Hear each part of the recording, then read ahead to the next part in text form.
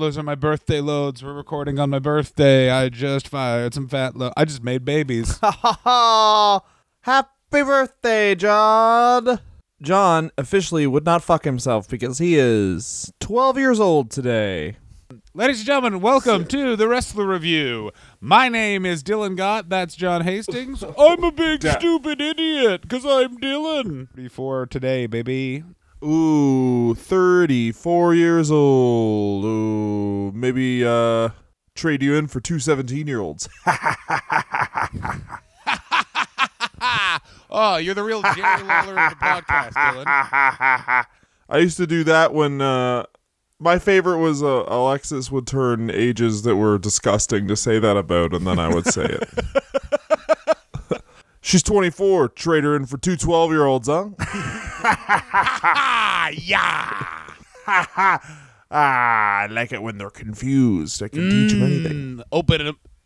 Anyway, my name is Dylan. Say something about bursting a hymen that was the worst thing I've ever thought in my entire life. Ooh, yeah. Pop it like a champagne. It's like tearing through paper.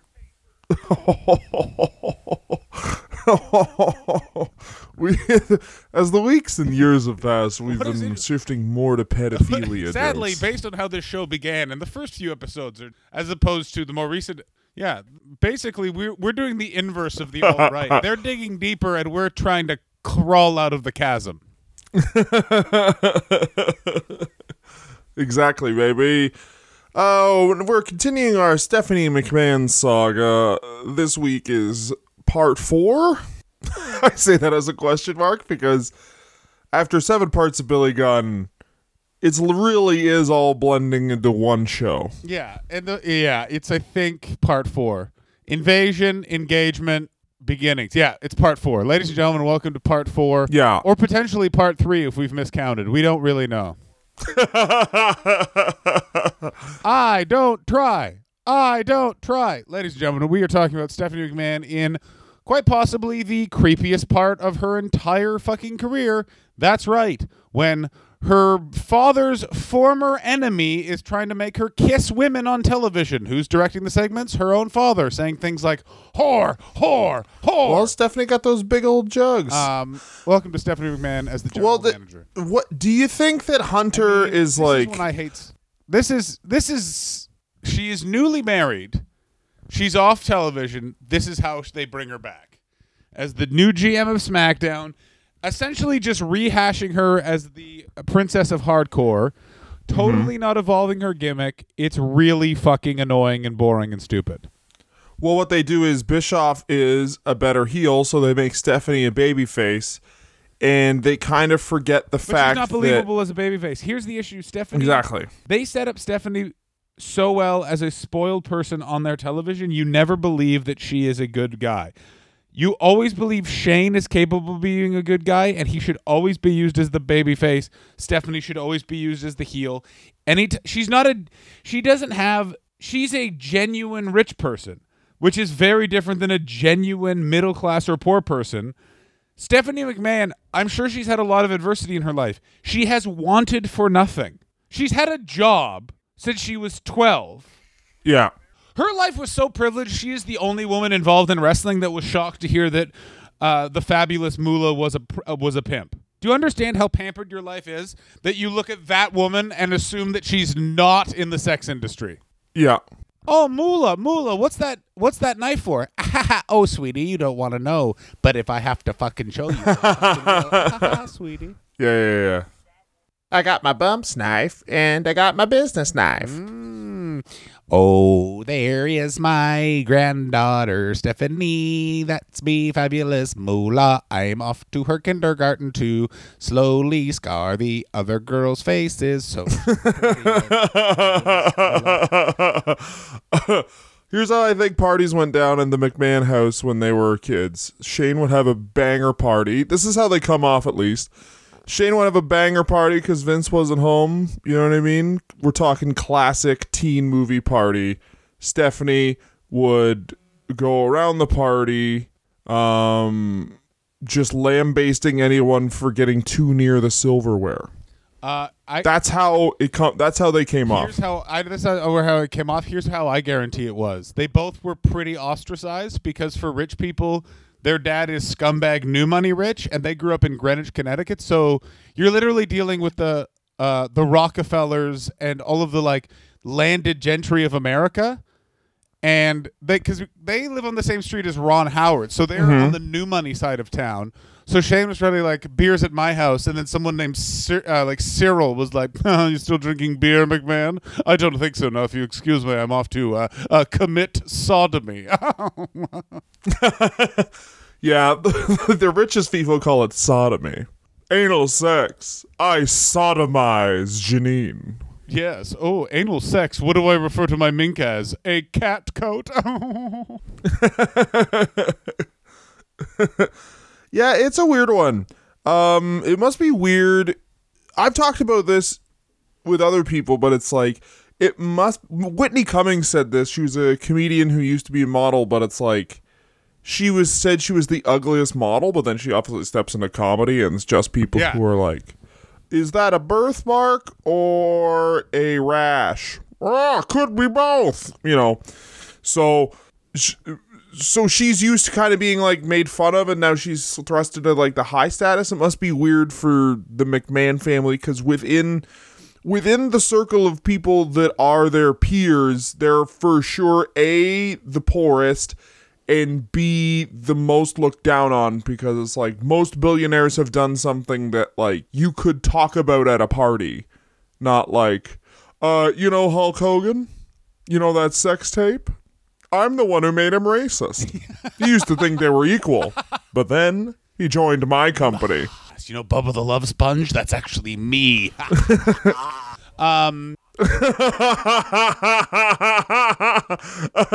I made it up, Hogan. Imagine the exact thing that happened with the higher power, but with Bubba the Love Sponge. It was me, Hogan.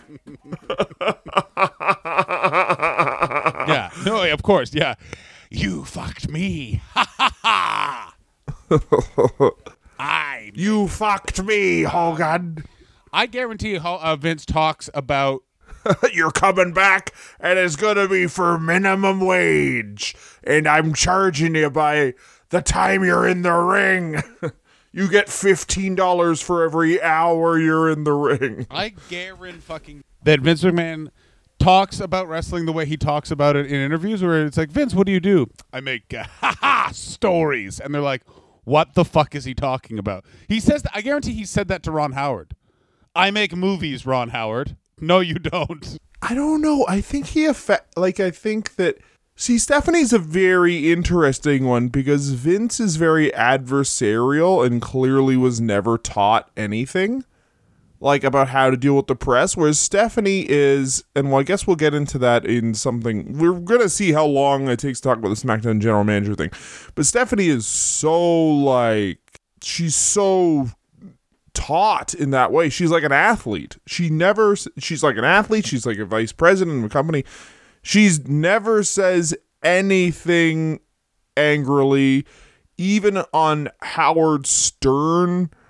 Her Howard Stern interview, she has like grace, even while they're basically being like, when your pussy hole is shitting, what does it look like? You got some yellow shits coming out of there? And she'll actually find a way to turn that into being about like, oh, I guess I never did think about charity that way. Absolutely, that's a great point. That said, from all of the reports backstage, she's hell on earth. She's one of the main issues with direction. Oh, of course. Her father's main she's the Luca Brasi to his fucking Marlon Brando's character, Don Corleone. And it's yeah, I also remember Luca Brasi more than Don Corleone. I've only seen The Godfather once, and I only just watched that episode where he got strangled. I'll stop joking.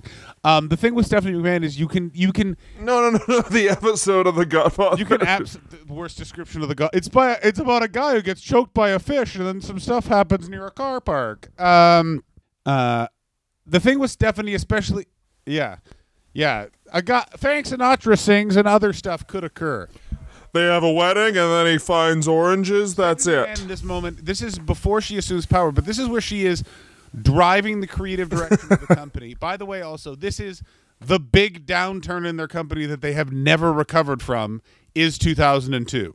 They have had blips where they've alluded to the attitude. Well, because 2002 is when they were like, 2002 is when and Stephanie is a huge part of this. The thing is, Stephanie's character isn't that interesting, but she does warrant a lot of talking, and not just because of the behind the scenes stuff, because she is the fucking poster person for them just ramming what they want down the wrestling fans' throat to the point where they left, to the point where I would say, honest to God, I would say this, I was thinking about this because they were talking about, AEW was talking about they're not going to do a show on WrestleMania weekend, and I think that if those indie promotions that do all that stuff WrestleMania weekend, it would never happen. But we're like, okay, we'll just go with AEW now. I think WrestleMania would take a big hit because I honestly think that's way bigger a lure than seeing WrestleMania. Yeah, it's the allure is that it's a whole weekend of events. I was just thinking about this, and you're absolutely right that if they just did it around AEW, it would be way bigger. Here's the crazier thing. I mean, the WWE is the most successful company at they tell their consumers what product they should be buying. Their consumers go no, and the WWE goes yeah, and then acts like it was a success. I don't care how we feel about John Cena now. He was never as impactful with the people that are actually spending the money as the WWE is portraying him. If you don't believe me, but 2002 is the beginning of the rise of the setup of the next wave. John Cena is doing Steve Austin's podcast. Steve Austin, on the podcast, John Cena brings up the fact that they have a bond of they were like the faces of the company. And Steve Austin points out, because Steve Austin is an old school kind of dick, yeah, but I sold out those buildings. They haven't been selling out buildings in 17 years. Consistently in the way they had been, and it's all due to the direction and the decisions they start taking in 2002. Go ahead, Dylan. I couldn't hear you. I say house shows. House shows is the big thing. I remember I went to a house show and the last thing that happened at the house show. No, that's what I mean. House shows are the thing. That's fucking crazy. Anyone can sell the TV because the TVs where things happen. That's an episode of the thing. That's an episode of your show. House shows are the one where you want to sell them out. That means you're actually fucking going crazy. The house show business is always indicative of how hot the show is. Because that means regularly, I don't care if they do anything. I just need to see these people, right? Yeah, my friend Adrian went to a house show and the Too Cool just the audience chanted the word bag, but with an F. Yep. Was that the same house show where our friend Adam Christie invented the what chant? It's the best thing I've ever seen anyone do in my life. I invented that. God bless Adam for saying that and then seeing how angry people got and then just rolling with it. It's one of the funniest things. Brendan Burns literally says he invented fandangoing. Adam Christie just says he invented the what chant just to make wrestling fans angry. It's very funny.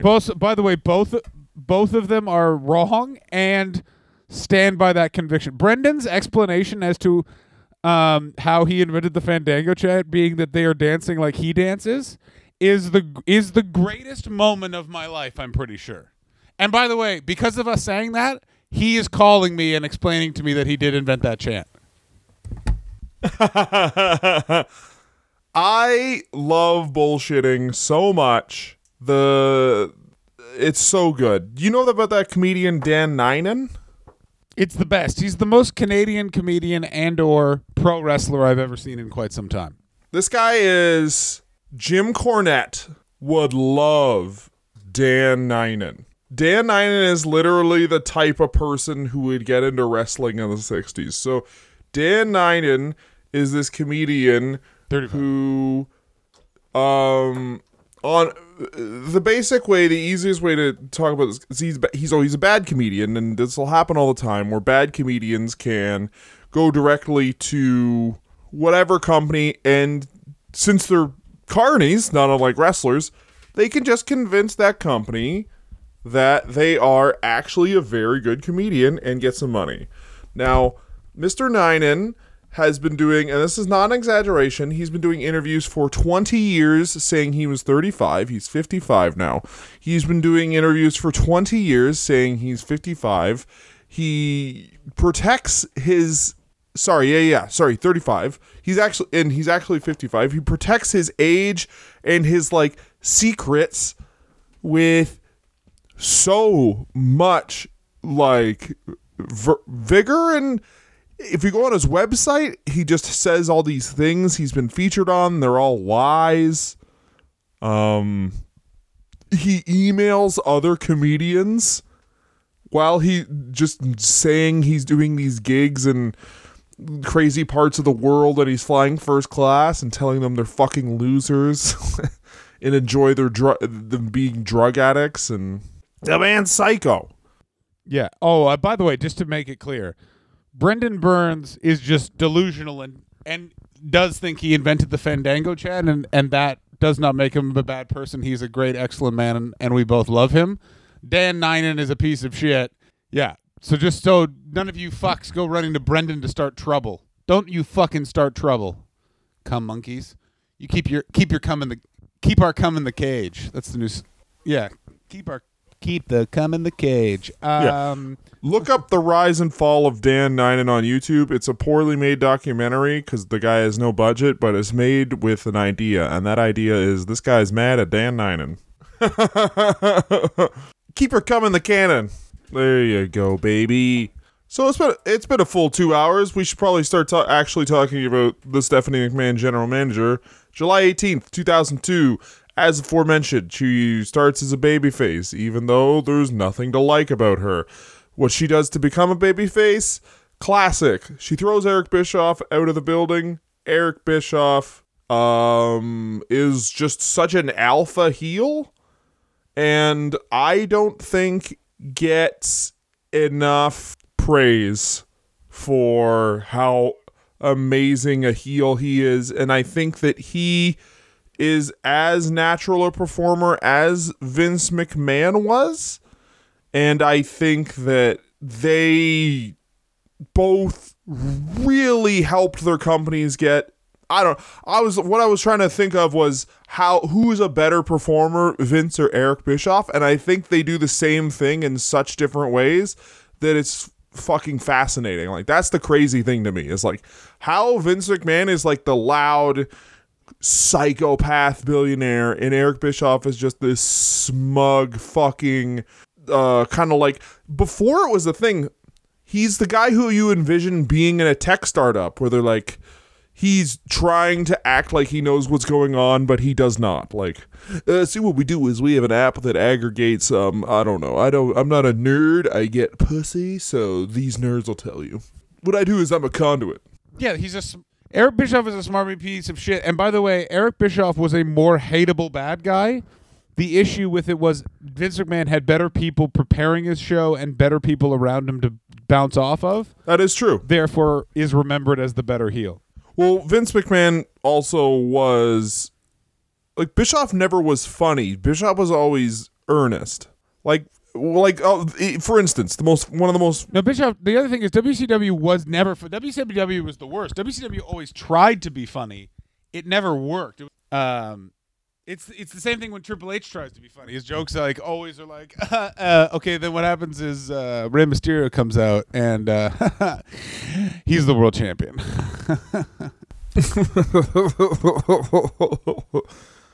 I agree. I mean, Triple H is a very, he's just the trying. You can just see the trying, whereas, Vince is such a cartoony heel, where Austin obviously brings the beer truck to the ring and hoses him down, and Vince is swimming. You know what I mean?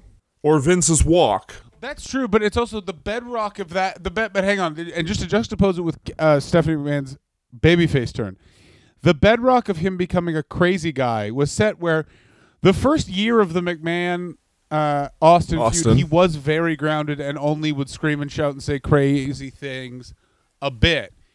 Inversely, switching Stephanie babyface by kicking Eric Bischoff out in a way works, but also doesn't, because Eric Bischoff is the heel everyone wants to see. If you're going to move on to another heel authority figure, completely move away from the and have him overseeing both shows and pitting them against each other for his own sick games.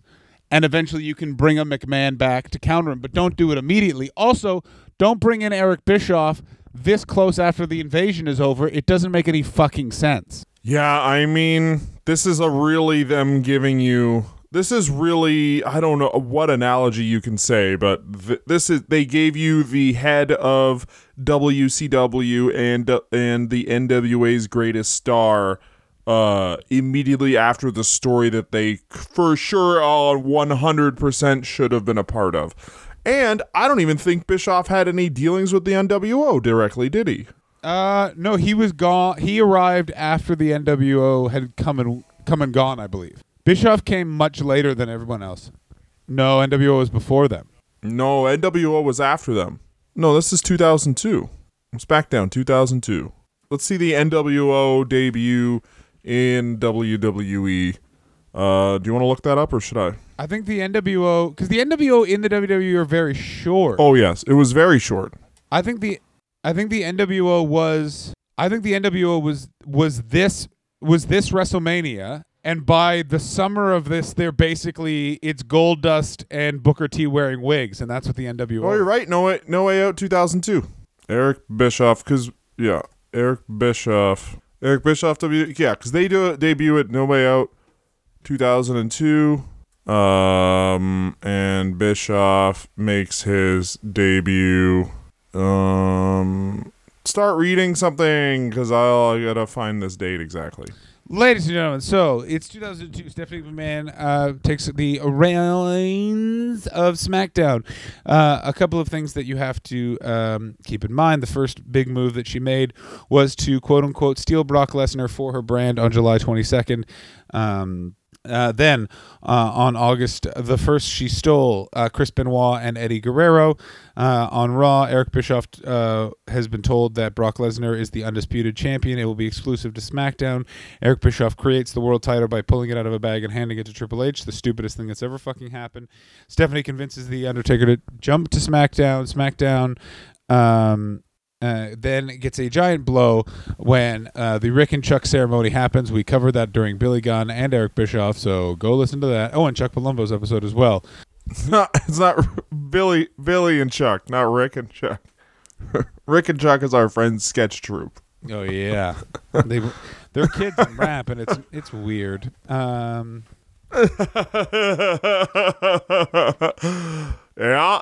Can't do that stuff anymore. Look up Rick and Chuck. September 16th, in revenge for what happens to Billy and Chuck, Stephanie and a group of women dressed as the IOW, or International Organization for Women, are about to be attacked by two men. Stephanie comes out and kicks Eric Bischoff in the balls, sending Eric Bischoff into a giant obsession of Stephanie performing hot lesbian action with a big, ugly lesbian, who turned out to be...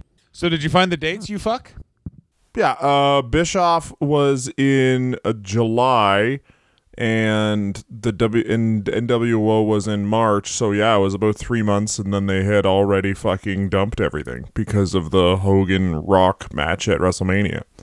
And that they didn't know what to do with the NWO, and it didn't make any sense to have the NWO in the WWE. Although the idea that it was Vince McMahon poisoning his own company was kind of an interesting concept, but still. Yeah, what are you going to do? Anyway, rehashes are always weird, but I think this is very important, the fact that Stephanie officially steals Lesnar from Raw. She steals Benoit and Guerrero, and then makes Brock Lesnar exclusive to SmackDown, and convinces The Undertaker to jump to SmackDown. Now, what I think for these is basically... that Stephanie, this is very much Vince still booking, fuck you, Eric Bischoff, WCW isn't around anymore. The storyline is McMahon will always beat a Bischoff. You can't beat my daughter. Rather than the more interesting storyline, which would be Eric Bischoff has done this before and Stephanie can't keep up.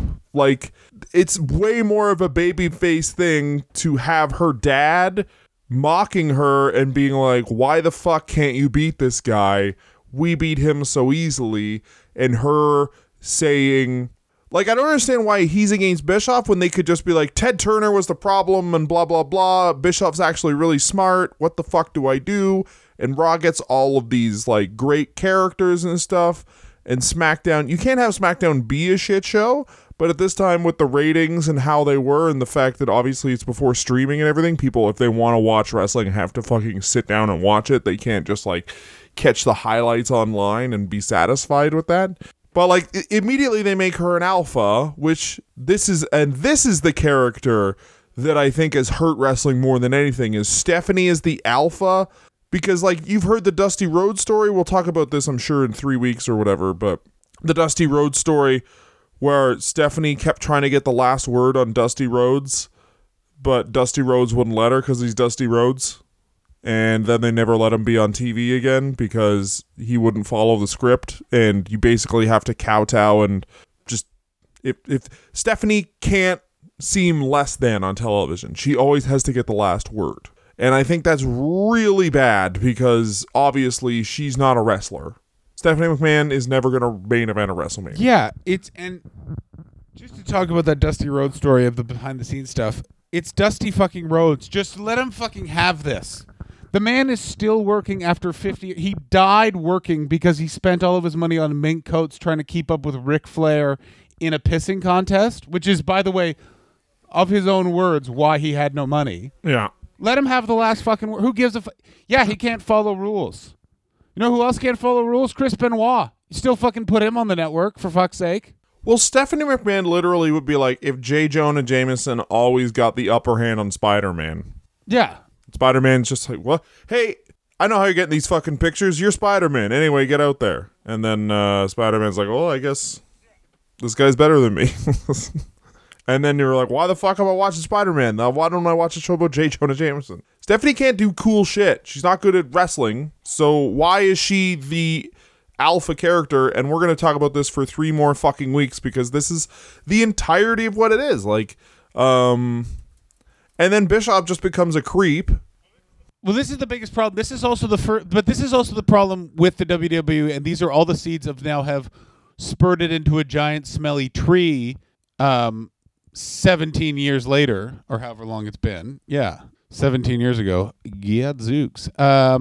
Is the very simple that Stephanie should not have been in a position to be the head of creative. She should not have been in a position to tell anyone who was of a higher status what she should have done.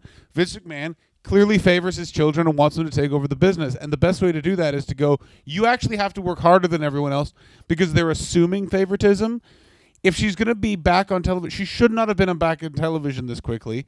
And they should have gone in a completely different direction. Also, having it be Bischoff versus McMahon I've never understood the whole Raw versus SmackDown nonsense. They've never done anything to differentiate the shows. Like, you could do simple things. Switch what side the hard camera was on. If you'll notice, WCW and WWF had it from 2 different sides, always. So you subconsciously knew which product you were watching. Yeah, little things that they just didn't do. But that's like, there's such a myriad of like, where Vince wants SmackDown and Raw to be separate brands, but also doesn't, because he wants everything to be WWF still. And that's really more just like, how far will he let go? But he's a micromanager guy, so that's, it's so weird. The SmackDown Raw thing, you could do an entire whole series on, like, the specific episodes that they have done of the shows where they tried to take one step into differentiating it, and then they just take 2 steps back in the next episode.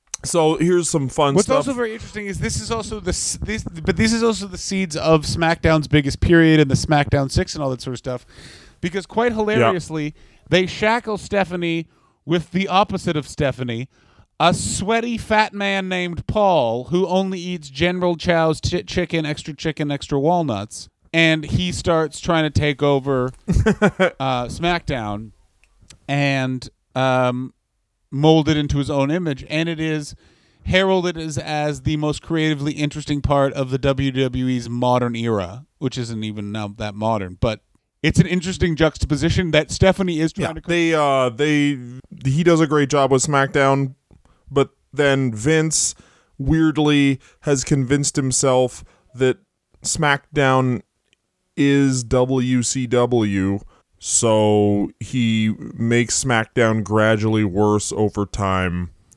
What a weird thing we watch. Because it's not. I guarantee his logic is it's not Raw. That's his problem with it. Yeah, exactly. Raw is, to him, Raw is WWF and SmackDown is WCW, and that makes... All right. Couldn't even begin to make sense in my head. Anyway, we're going to take a break because we've been talking for a long time, and we're going to get back with the creepy parts of Stephanie and Eric Bischoff. And also we'll talk about Vince McMahon's affair with Sable. After the break. I've been putting a cup on my skin mound where my dick is, so it actually makes my cock bigger. That's the start of this ad. Oh, Please go to patreon.com/wrestler review and donate to us. $5 gets you exclusive access to our Patreon feed and episodes ahead of time. For $25, you can select a wrestler to review. One guy did Buck Zumoff, who's a pedophile rapist, and we still reviewed him. Goddammit, we have no allegiances. Go to Patreon to hear the Buck Zumoff episode, also known as the time where two friends are pushed to the fucking edge. Yo. Patreon.com/wrestler review or rate us on iTunes. Subscribe. Throw yourself out a fucking window. Who gives a shit? Oh, we're back, and get ready for the creepiest half hour in podcasting. Just Dylan reading from his childhood journal. There you go. And then the fucking babysitter sucked me off times every day of my life. Boom. Did you ever... You had a live journal. I call my wife the babysitter. Why? You're the babysitter. Suck the baby now. Now you have to suck the baby. I like recording this podcast where one of us is always it's the afternoon and the other one it's always the morning. So one of us is very level-headed and then the other one is just losing his mind from exhaustion. It is very funny to it always switches off where one person has been up for 5 hours and the other person's been up for half an hour. Yeah. And that's why I think it'll be like the whole Billy Gunn series. You just hear John be like, "Oh, thanks for coming to the wrestler review." Yeah, the entire and now it's me series is basically me just in a dream. And then he pinned my high school gym teacher, Mr. Romero. Mr. Romero taught us sexual education, and I remember he made me fail a quiz because my pen didn't work, and he said you should be more prepared. And I was like, "Well, I brought a pen." And then he was like, "I don't have to help you." And I always remember thinking, yeah, that's what a teacher actually is supposed to do, is supposed to help his students. Yeah. Just have some extra pens, Mr. Romero, you fucking bitch. Yeah. Also, Mr. Romero, you're dead, and that day made me happy. There you go, baby. Get right in there. World's a better place. World's a better place. You were the HPV of people. Go ahead, Dylan. There you go. It's the summer of 2000. It's the summer of 2003. And between the summer of 2002 and the summer of 2003, this was all Stephanie had to do, was avoid getting fucked by Eric Bischoff and or a bunch of women paid by Eric Bischoff. He said this, did Eric Bischoff. Basically, the scenes where, for those of you that don't know, at a Halloween party, Stephanie and Eric Bischoff shared a kiss while Stephanie was dressed as a witch, and Bischoff was disguised as her father underneath a mask. And the only person that wanted to do this was Vince McMahon. Eric Bischoff was uncomfortable.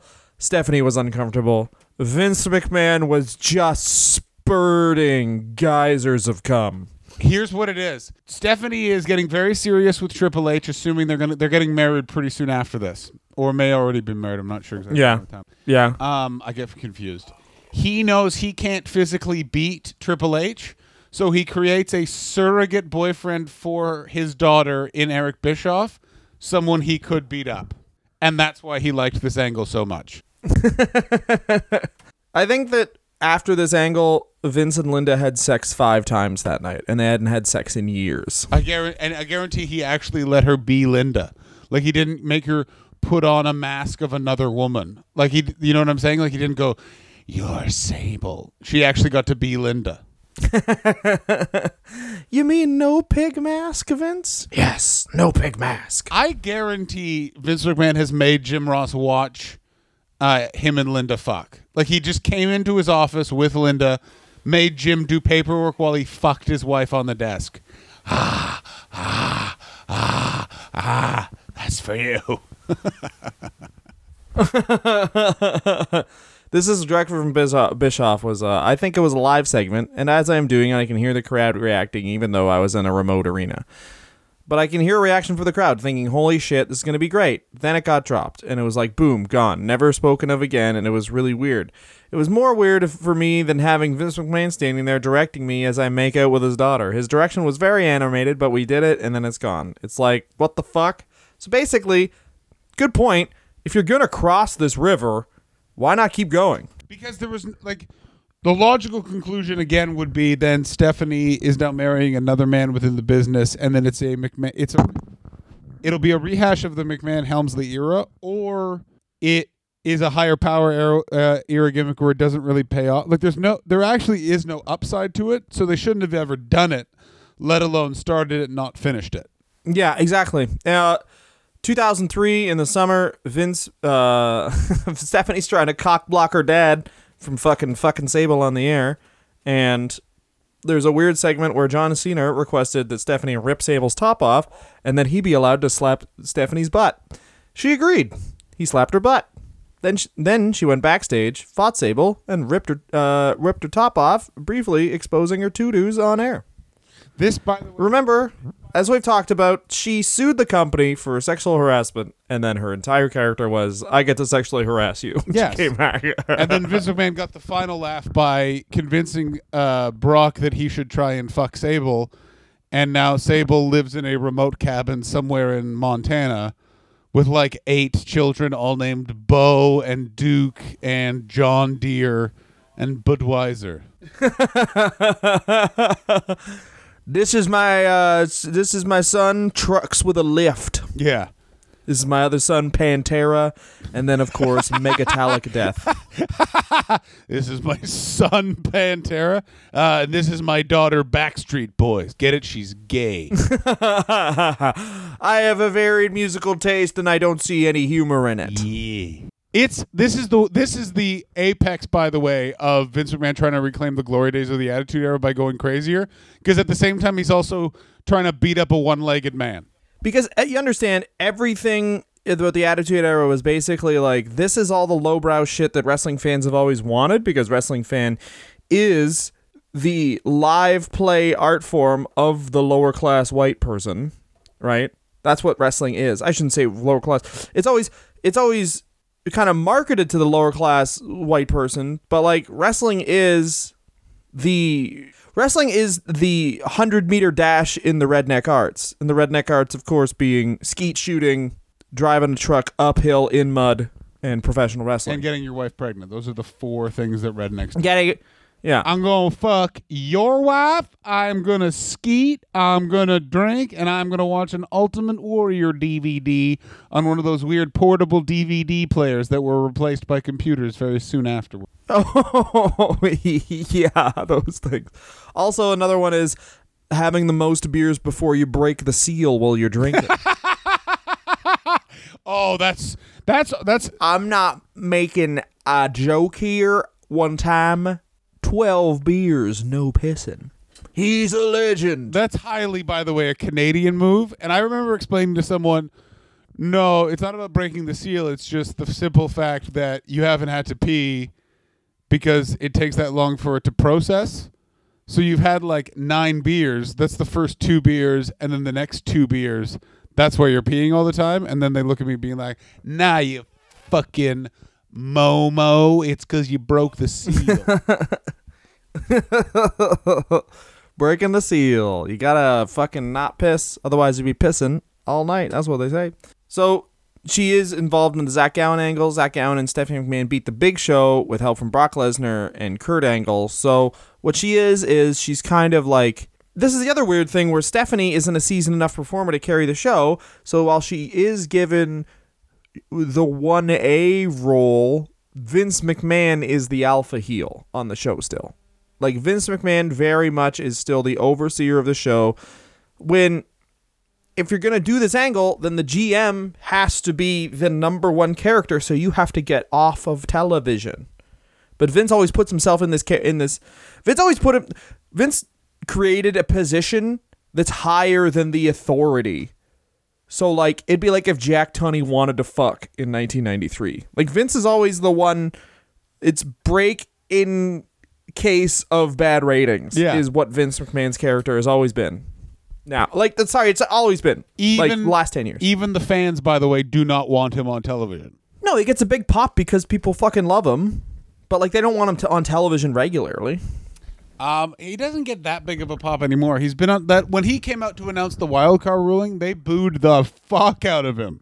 Well, now he's like, now everyone's just tired of WWF, but like, he'll never say the words that everyone's thinking, which is, you can just not watch. And then just like, where do you live? Point at a guy in the audience and just like get a piece of paper of like activities they can do at the community center that will enrich their lives.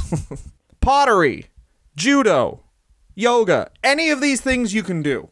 I still haven't watched WrestleMania from this year. Like, I just am like, I don't care. And it's too much, man. It's just so fucking like. And there's no build. I watched the this is dating when this podcast was, but the most recent UFC, I won't, because we're recording this ahead of time, so I won't date this too much, but the most recent UFC, every UFC event has such a natural build, by which I mean there's a prelims, so there's a Fight Pass prelims, which is available only on their app. Then there's the prelims on television, and then there's the paid portion of the show, which costs $60. Now, the prelims for Fight Pass only has the nerds in the crowd. It's all nerds. So you're looking at an arena of 18,000. You probably got 2,000 people in there. And it creates this cool atmosphere where it's just two guys fighting, and it looks like two guys fighting in a parking lot. Then you get the prelims that are on television. Arena's a bit more full. Now it's people who are working class. They paid fucking $150 for this ticket. God damn it, I'm watching 4 hours of fights. Then you get to the main card. Arena's full now, and they adjust the lighting. Now in the WWE, obviously, they never change the lighting. So it's 7 hours of the same fucking level of that you're supposed to be interested in. If they did a 7-hour show, but they expected no one's going to watch hour 1, but they expect you to watch hour 1. And that is like, you can do a 7-hour show, just don't have expectations that like it's going to be a banger, and book it so it's like slowly the matches are more and more important. That's all you need to do. You can still have your 7-hour show. I mean, a lot of people complain about UFCs being 6 hours long, but it's like the way they do it makes a lot of sense. It's also, by the way, UFC isn't asking you to watch 6 hours of everything you've paid for. UFC was smart with how they rolled out their app, which is they have exclusive content for the nerds who they know are paying for it. Then they have the stuff for everyone who are just going to pop in, and then they have the actual pay-per-view, which is how they should have done the network, by the way.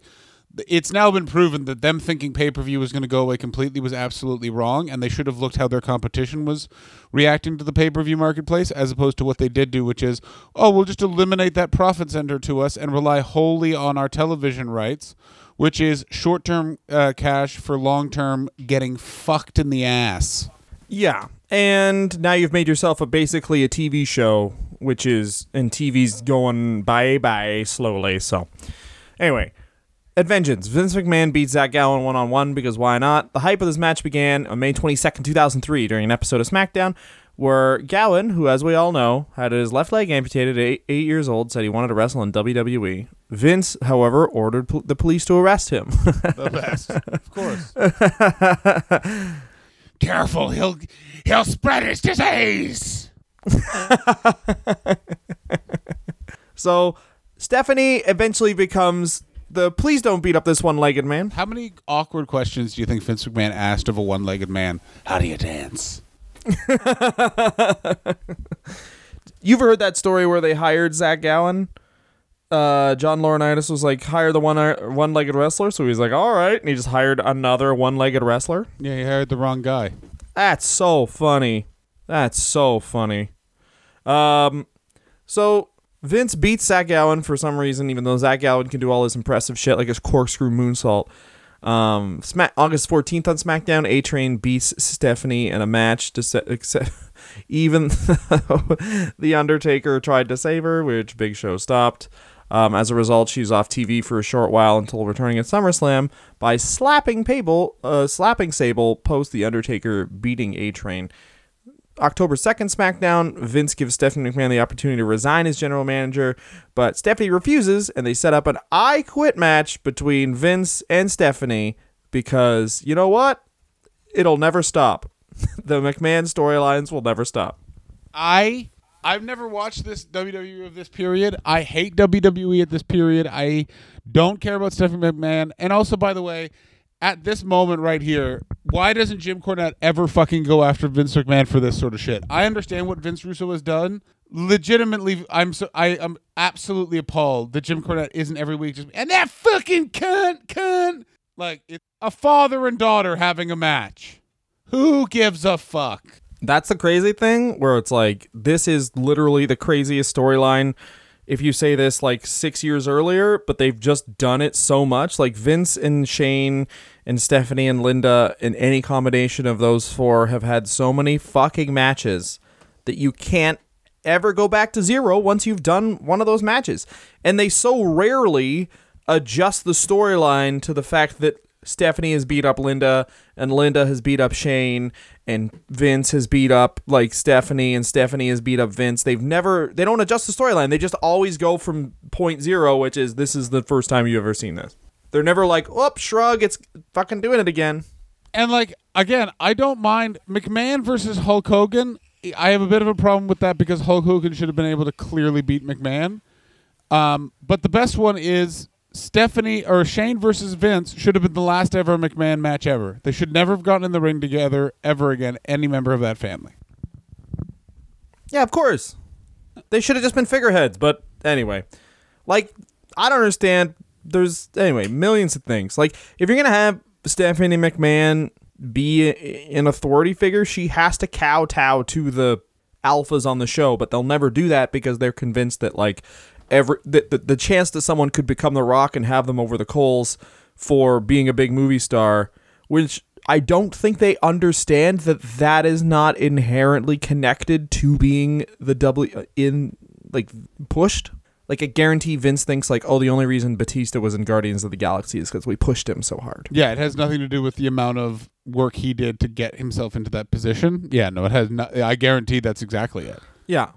Like when Nathan Jones was in Troy against that movie with Brad Pitt, he was like, do you see what a push will do for you? Do you see what a WrestleMania push will do for you? Yeah. By the way, he was in that movie for 5 seconds and then gets stabbed in the neck. But now he's an actor full time and has the craziest Instagram of all time. Look up Nathan Jones. Really? How crazy is it? How many fat women with big butts are on it? Because I know that's all you look at on Instagram. No, this one's crazy. It's just about like, I will find it. Give me 1 second. So how does the I Quit match end, John? I have to be honest. My notes gave out and stopped loading, so I don't know how it ends. I'm going to guess Triple H comes out and hits Stephanie with a sledgehammer. No. Am I close? Worse. Oh, Sable comes out, hits Stephanie with a sledgehammer. They end up scissoring in the ring. Vince McMahon chokes his daughter with a lead pipe.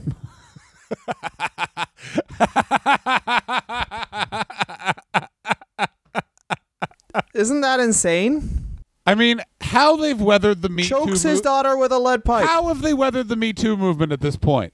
I have no idea, man. I have no motherfucking idea. As America was invading Iraq, a man from Connecticut was choking his daughter at 9:30 in the evening on a Sunday. Good Lord. That is the best. So why did that happen? So Stephanie could get married to Triple H. Really? Oh, because they needed to put her out of commission. Yeah, so he's like, well, why don't I just we could have another match where someone beats my surrogate, And then that gets them over. No, I'll just choke you with a lead pipe. That's how we get you to get married. Listen, I need to make sure I kill some brain cells because I'm inviting Michael Hayes to your wedding. And as we covered last episode, Michael had a couple of drinks. Oh, Steve. Oh, yeah. Michael Hayes. Oh, yeah, buddy. No one talks about how he was he was a sexual predator, and yet I still think he's one of the worst men ever to be in wrestling. Let me tell you something about me, Michael Hayes. I don't ask permission for nothing. Yeah, he just gives a long, weird interview about consent and what it means. If they say yes to one thing, but it's not connected to the other thing, that still means yes. For instance, if I offer you a Snickers, but I wants to bang you, and you say no, you still said yes to the Snickers. Michael Hayes looks like the phrase, why didn't they just call the police if it was a person?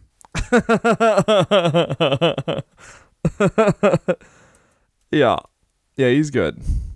So, Nathan Jones has 6,000 followers on Instagram. His name is Rictus Erectus. And where is... It's just a bunch of memes. It's like... So Nathan Jones, you would say, oh, that's a big, scary guy, right? Yeah. His Instagram is just like... It's just like my mom's Instagram. Just a lot of photos of cocks?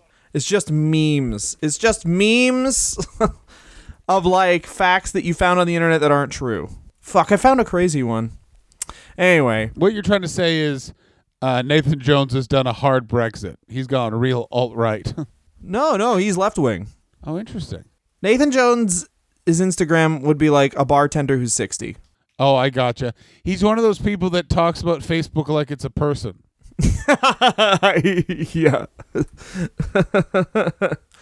Yeah. Yeah, just a lot of like Dos Equis guy memes and shit like that. Anyway, I'll delete this part. John. Do not delete this at all. Go ahead. Oh, the meandering, and then I'll look at a guy's Instagram. So they have the wedding, and basically this starts not until... So we got a full 8 years before Stephanie becomes a on-screen character regularly again, which everyone reacted... I think this says it best. When you get a big pop, when you come back, even if you were a heel, that means you did a good job as that character. 8 years later, when Stephanie comes back out as the Authority, people could give a fucking shit. Like, I don't think anyone thinks about that. Like, you're always a babyface when you come back because people recognize you and that you did a good job, basically. Face or heel. I liked this. I liked watching them. And then if people are like, oh, it's this fucking guy, then... John, what's the best thing about Stephanie McMahon as the general manager of SmackDown? That she's not that anymore. That's a good thing.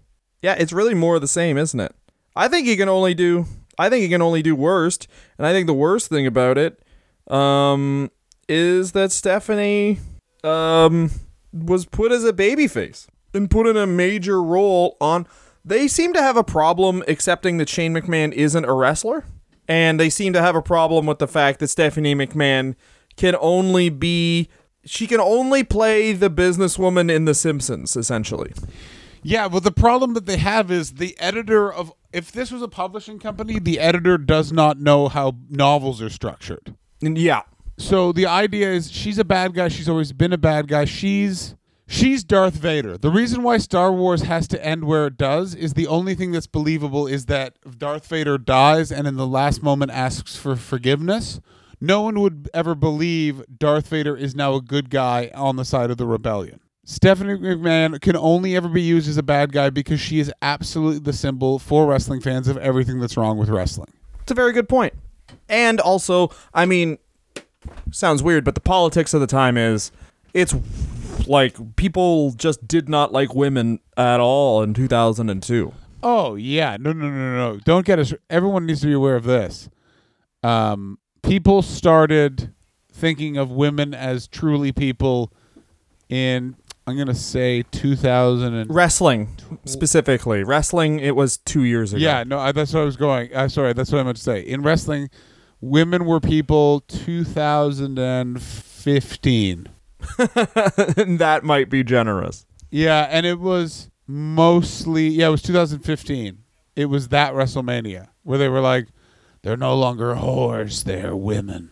Yeah, and I'd say the best thing about Stephanie during this time is that she got married, and I think that's nice. The worst thing, I think, is that she kissed Eric Bischoff, Vince spunked everywhere, and then they just dropped that angle. I mean, you've given two worst ofs. Now let me give my worst of. Promos. Her promos at this time were rambling. She was doing an impression of her future husband. Yeah, she's really was bad. Bad for business, bad on television, bad in general.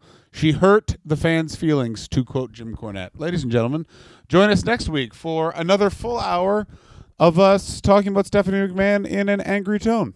This is going to be a weird one next week because mostly it's going to be about behind-the-scenes stuff. This is the 8 years where she became the creative director of WWE, and this is the 8 years really that not solidified, but during these 8 years, she gets used to being the boss and truly becomes on-screen a very good character because behind the scenes, she's firing people, she's fucking learning people's parents have cancer and firing them because they might take a day off. If your dad gets too sick, you might take a day off. You're fired. Yes, and Pritchard brings a gun to television. Oh, next week's going to be a great time. Ladies and gentlemen. Thanks very much for listening, guys. Follow Dylan on Twitter at DylanGott. Follow me on Twitter at The John Hastings. Oh, yeah. Come see us Oh, yeah. in your town by checking our websites and looking at us. Yeah. Follow us on Wrestler Review at Wrestler Review on Twitter and Instagram. The Wrestler Review Podcast on Facebook. Get us on SoundCloud and iTunes. Please subscribe. The numbers count. Makes us a very, very happy boys.